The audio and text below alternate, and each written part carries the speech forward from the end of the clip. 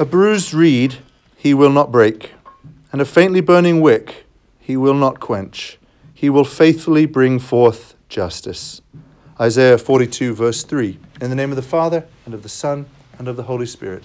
Amen. Please be seated.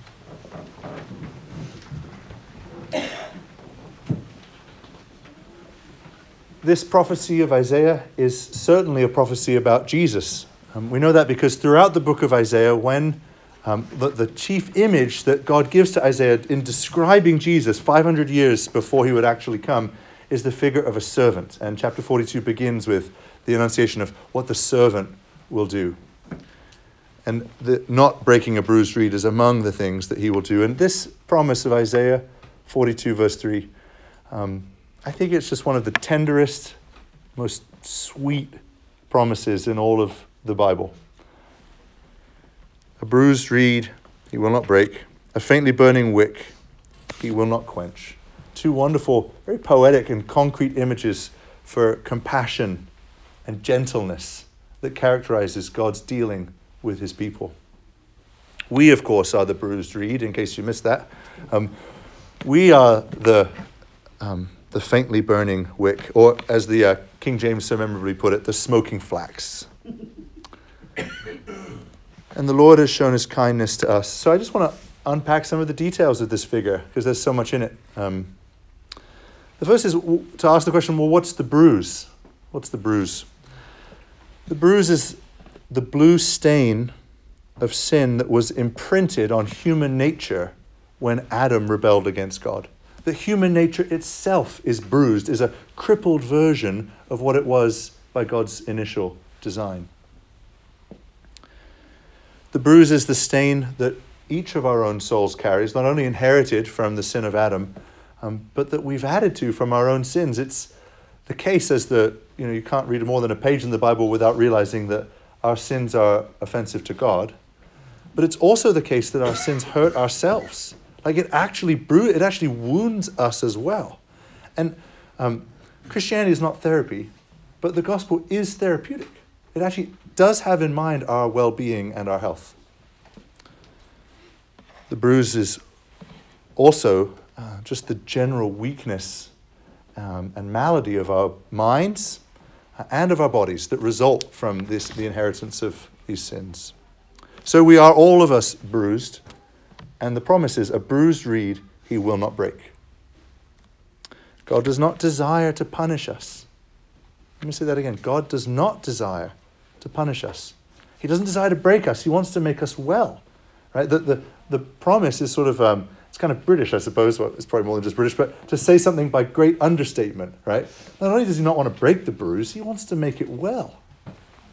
To heal the bruise, not inflict further damage. And I think that's why God gives this image to Isaiah in a sort of a double form, kind of moving on from the picture of a reed, then we get the picture of a faintly burning wick. Now, in light switch society, the image might not be immediately intuitive. The ancient world before electricity and before gas lighting, and in the Middle East before candles, everywhere, if you're an archaeologist, you find hundreds and thousands, millions of these little oil lamps, these little pinch pots, which would have oil in them and a wick. And when the flame was getting low, it just meant that the oil was going out. I imagine some of you might have one of those old tornado burners, like the kerosene. Do some of you have those old kerosene lamps? Same thing, right? When the flame's going down, you mean it's almost out of oil. That's the figure. That when a lamp is almost out of oil, God will not quench it out. To tease out that image, though Adam once radiated with the image of God, I think if we saw pre-fallen Adam, we would fall down before him like we see saints falling down in front of angels in Revelation. Like, oh my gosh, what is this glory? But then through his disobedience, that likeness of God, the image of God, it wasn't entirely erased, but it was so badly diminished that if Adam began his life as an oil lamp that was full, he ended his life as an oil lamp that was almost empty. The glory of God rapidly and greatly diminished. I think one of the ways we account for the long life of the first patriarchs in Genesis is that decay of the glory of God. That God's image in them meant they lived these crazy number of years that science would say is impossible, but science wasn't there. The glory of God diminished in Adam and his descendants. Just like Adam, the people of God, Israel, who we see called forth in the New Testament, were called forth with such promise, such a promising beginning. This super faithful guy, Abraham, these amazing promises. The glory of God seems to be sort of really shining in that first account. And very quickly, we see God's people, the descendants of Abraham, rebelling just like Adam, disobeying just like Adam, and the glory of God diminishing in his people. The people who are supposed to be a city on a hill are actually bringing shame to God's name in the eyes of the nations. That's what the prophets prophesy. Think of the since Abraham, the 2,000 years between Abraham and John the Baptist. It's like a full lamp, just diminishing. And you read through the book of Kings, and it's just painful reading, like just getting worse and worse, and the oil of the glory of God just becoming so faint till they're just unrecognizable as sort of a distinct people. The lamp was reduced to a faint burning. So what does God do in the face of these diminishments? Adam's glory decaying, Israel not living up to its promising beginning. Does he cut ties, wash his hands, move on? No, that's the promise. A faint wick he will not quench. A faintly burning wick he will not quench. He doesn't cut ties. He actually sends his son, as we celebrated on Christmas, to take on Adam's flesh and to heal it from the inside out. So the incarnation is sort of the welding of human nature and divine nature in Jesus, and the baptism of Jesus, which I think is probably one of the most mysterious events in the Gospels. I've read a lot of books on the baptism, not a lot, I've read a handful of books on the baptism of Jesus, and I've read the best scholarship that's out there, and I'm like, okay, so we really still don't know. After 2,000 years of Christians thinking, what was the meaning of the baptism of Jesus? We're still kind of figuring this one out. Well, I hope maybe in the next couple thousand years, the Lord might kind of reveal to us what the mystery is fully contains. But among the things that it does, we know that it does contain, is that it was the consecrating of our nature, right? He took on our nature in the incarnation, but then he consecrated it. He dedicated it to God, showing that humans once again, or actually in a real way I should say for the first time, can be vessels of the Holy Spirit. Because even Adam, before the fall, wasn't a vessel of the Holy Spirit. He was godly. He was radiant with God's glory. But he wasn't a vessel of the Holy Spirit because God and man hadn't been joined yet. That wasn't until Jesus came. So when we see the Spirit descending on Jesus like a dove and John the Baptist getting the privilege to see that happen, what we're seeing is that humans can now contain God. And if that sounds like an oxymoron, it should. Right? But of course, even the heavens don't contain God. So the fact that he fits inside a human being is not any further surprise. Humans can now be a vessel of the Holy Spirit. And in doing this, God refills the lamp of Adam, human nature generally, and the lamp of Israel. Right? When, Old Testament trivia quiz, and everyone's like, uh-oh. When did the Jewish people cross the Jordan River? Someone's got to know that. Come on, shout it out. Yeah, when? In what event? What happened the moment, like when did the Jewish people cross the Jordan River? So they were led out of the Red Sea, out of Egypt. When did they cross the Jordan River? When they went to the Promised Land. That's right. So where the very place Jesus is standing is symbolic for Jewish people, right? It's like, I mean, we have symbolic places here. If you do something in front of the Supreme Court in D.C., that's a symbolic place to do something. You're trying to communicate something, right?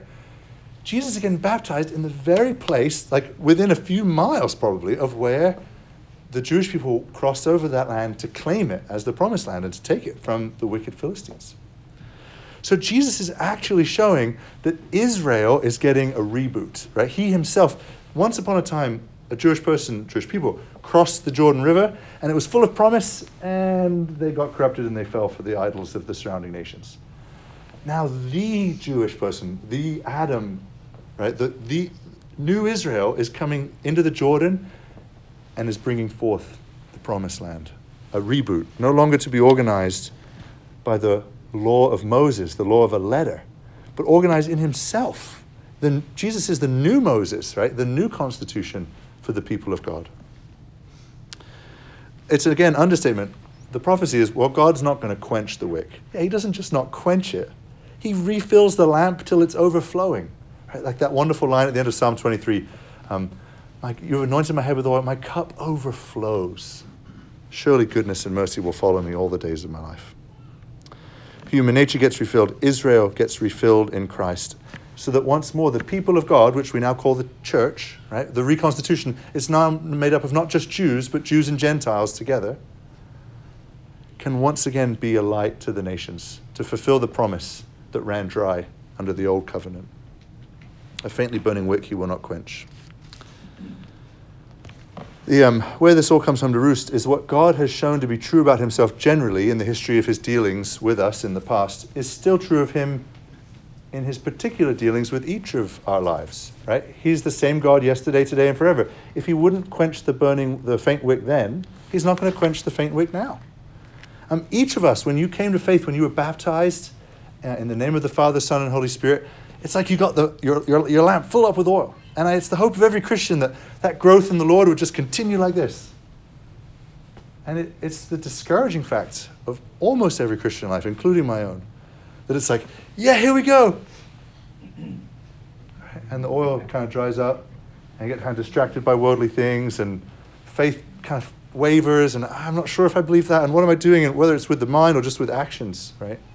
And then when we check in with ourselves, it's like, man, the oil lamp feels dry, right? And if we look kind of carefully at our lives with Christian self-examination, often the Holy Spirit will show that it was some sequence of ill-met trials, grumbling, abundance of fleshly comforts, maybe acquiescing to sins that we thought were small, that sort of leaked out that oil from the lamp.